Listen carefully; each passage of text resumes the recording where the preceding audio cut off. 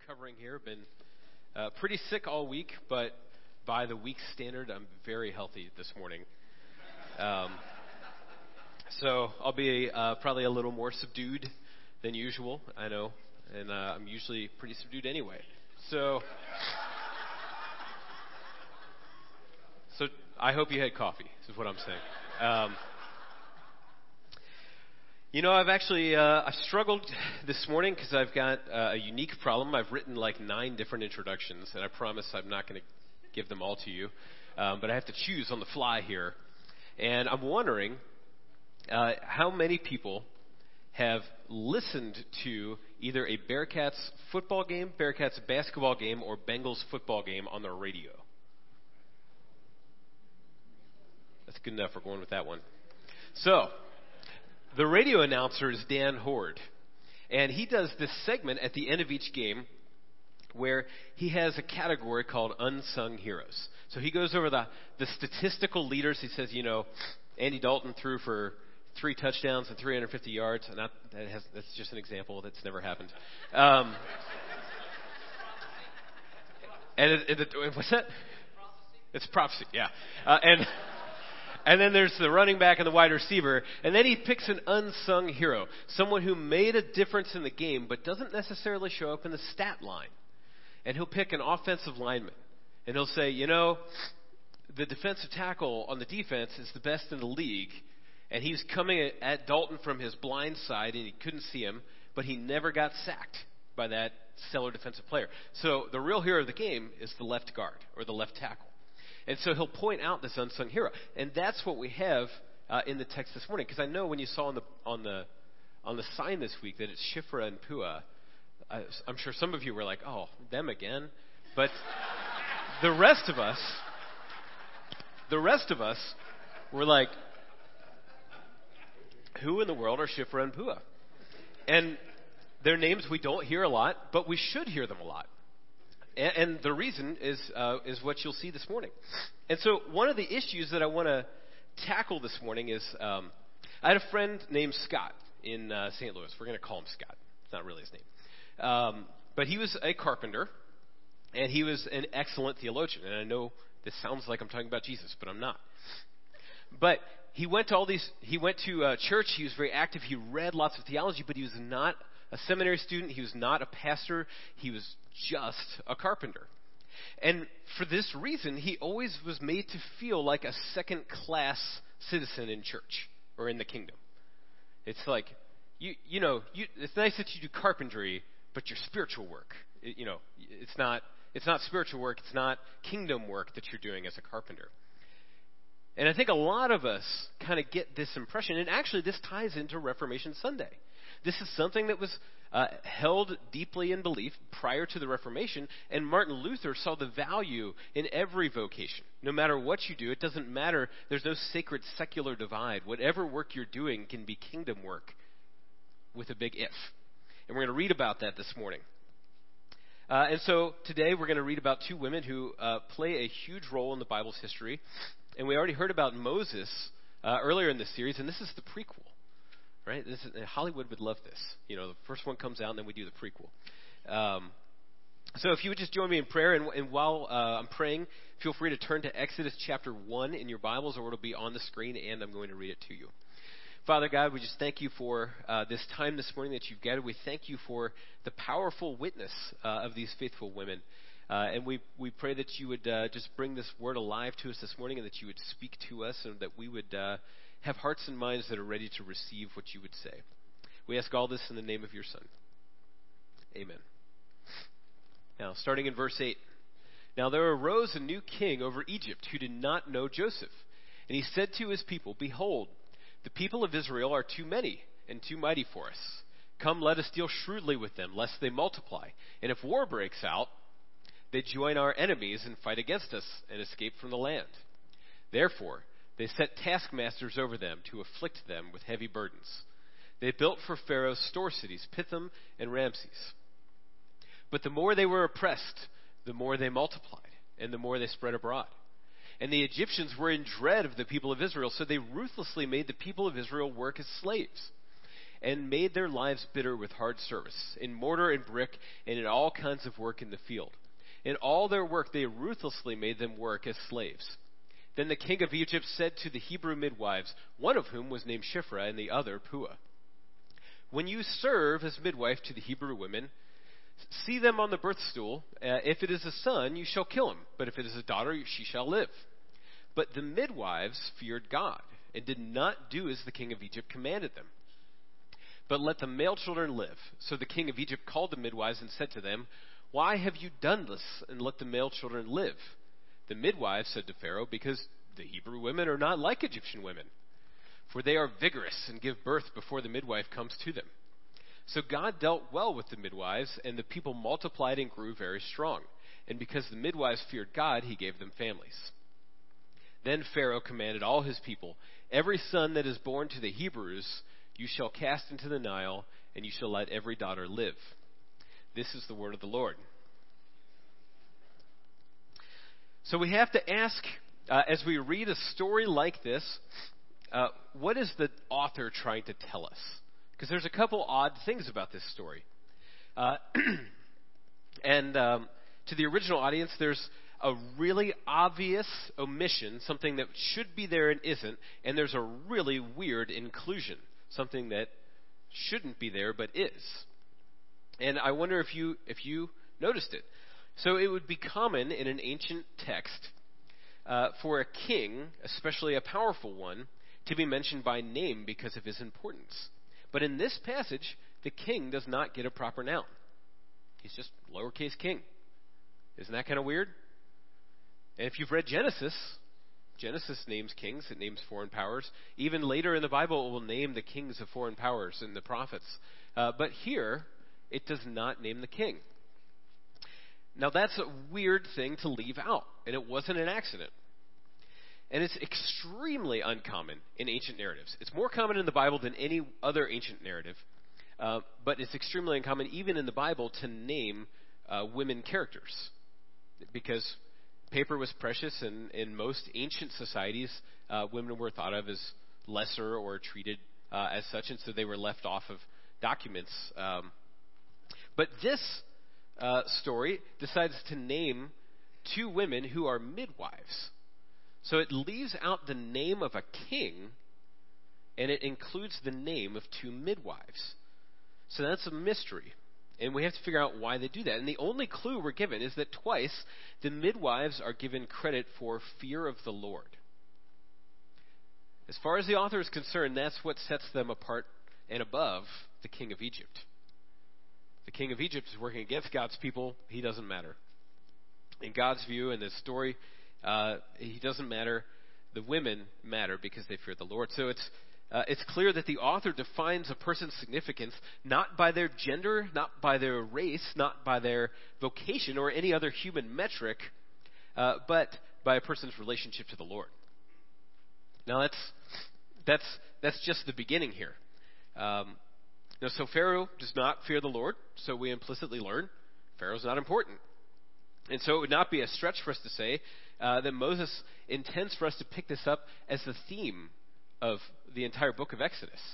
He's laying this out at the beginning, and before we consider anything else, we have to take a moment here to actually just look at the story itself and marvel at the courage and bravery and faithfulness of these two women.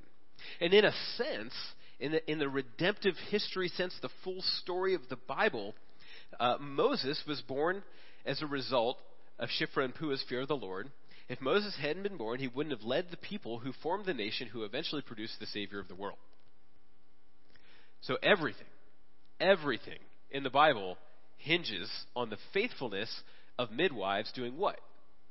Preaching and teaching and doing ministry? No, by being good midwives. A good midwife, being a good midwife, is what keeps Jesus and the entire trajectory of the story moving forward. Isn't that amazing?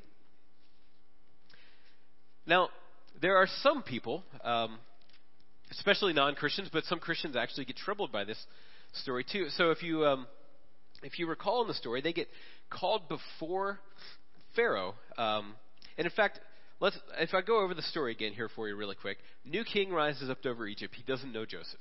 And Joseph is where we left off at the end of Genesis. King decides there's too many Israelites, decides to afflict the people with heavy labor, thinking if they're really tired at the end of the day, maybe we won't have too many Israelites. Very subtle plan, but it didn't work. The more work he gave them, the more they multiplied.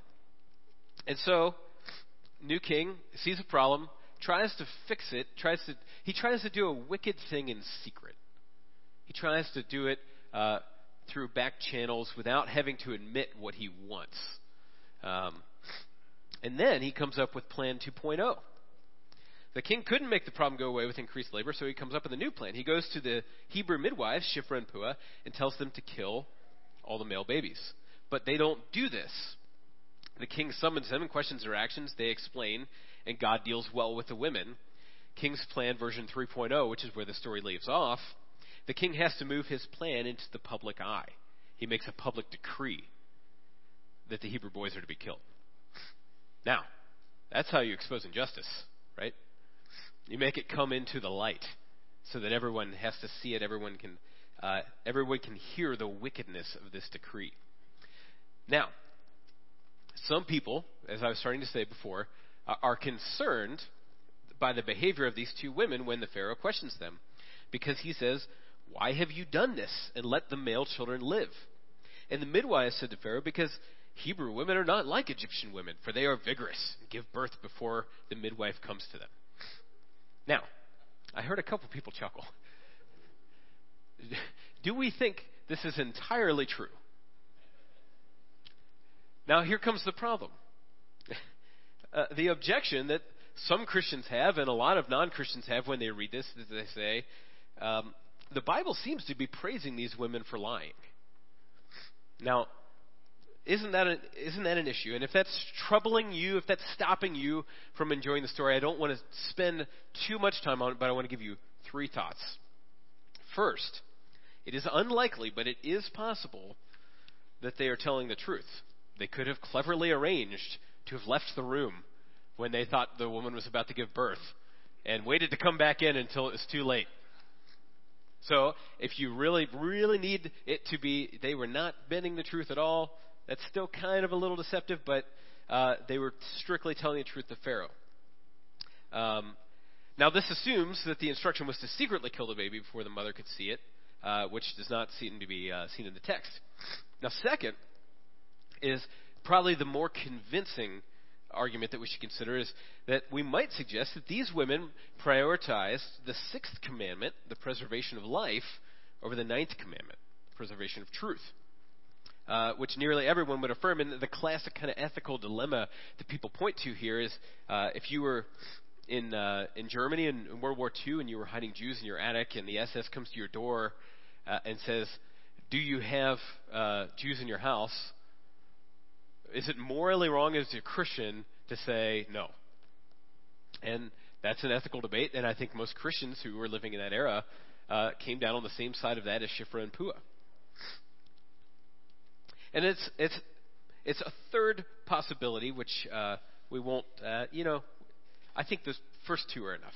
We're gonna skip the third possibility. Because I actually would say the second possibility is right where we would see it. Sometimes, that's what an ethical dilemma is, when we pit morals against each other. And clearly, and this is the point, is that we see how God deals with them at the end. So God makes the final moral judgment here.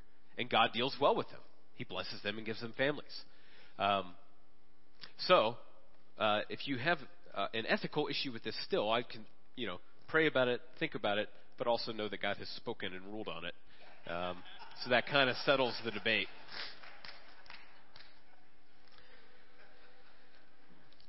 And so the final aspect of this story that we want to consider is, what does this story mean for us? It's a simple story. It's a relatively short story, but we want to consider, what are the implications of Shiphrah and Puah for a 21st century American Christian?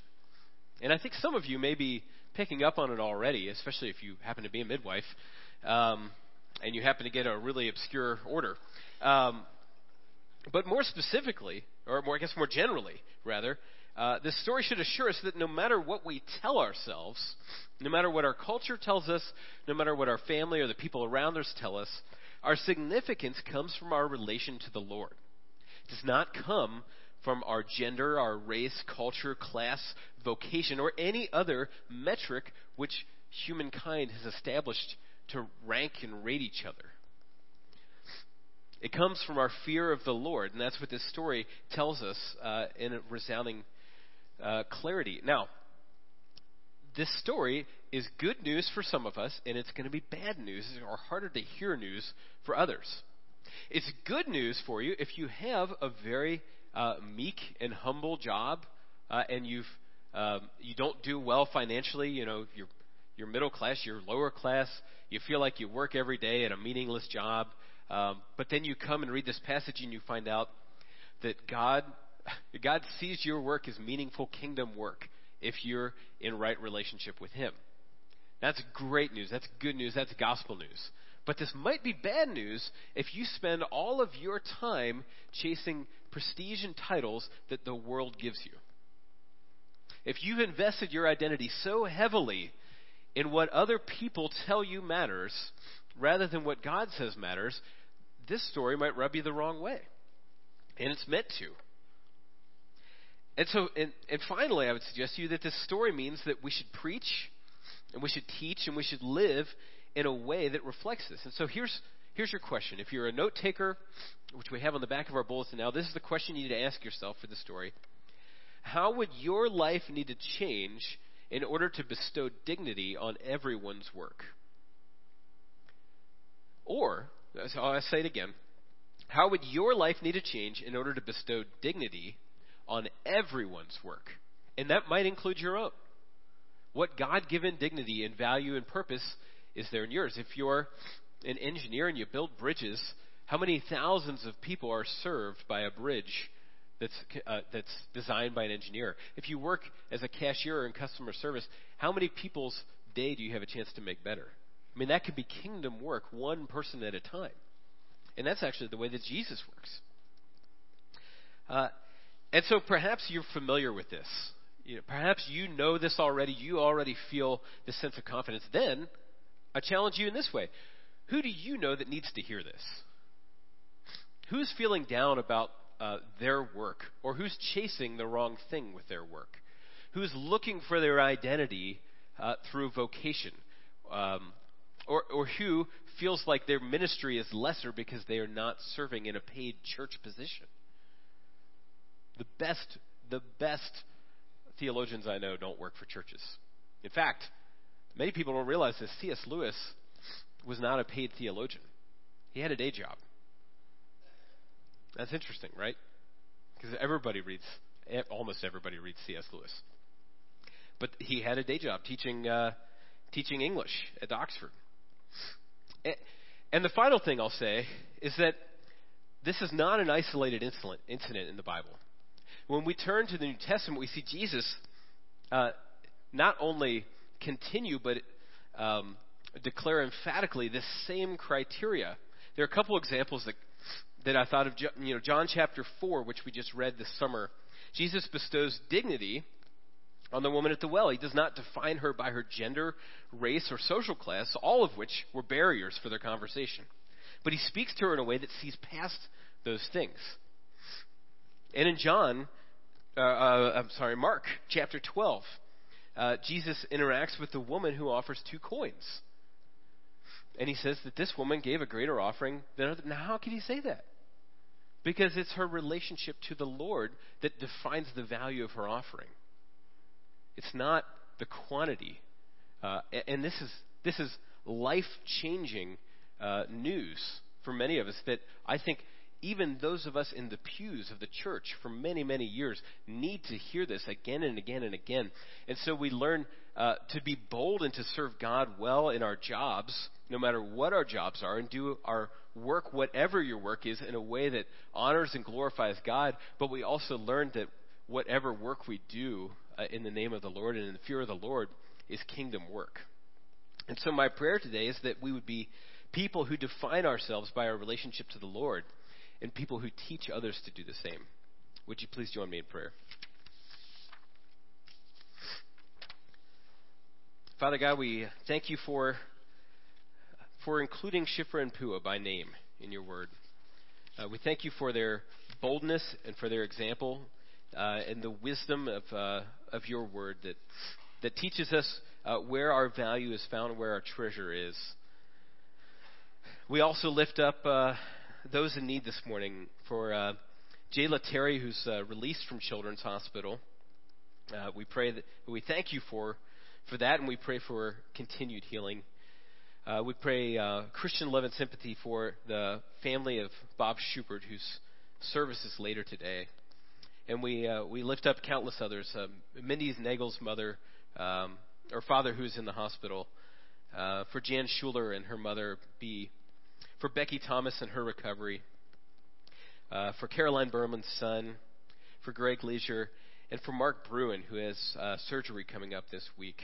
We lift all these into your capable hands. We pray with confidence, and we pray in the name of your Son and in the power of your Holy Spirit that you would bring healing and comfort to those that are afflicted, and that you would send us to be fellow Christians to these people, that we would bear their burdens alongside of them. We ask you for all of these things as we join together and pray. Dear God, make us into your community for your glory. Connect us in Jesus, no matter our differences. Lead us to serve the world like Jesus, no matter the cost. Help us to celebrate you, no matter the circumstances. We need you, Holy Spirit, to empower us for greater works than Jesus. Amen.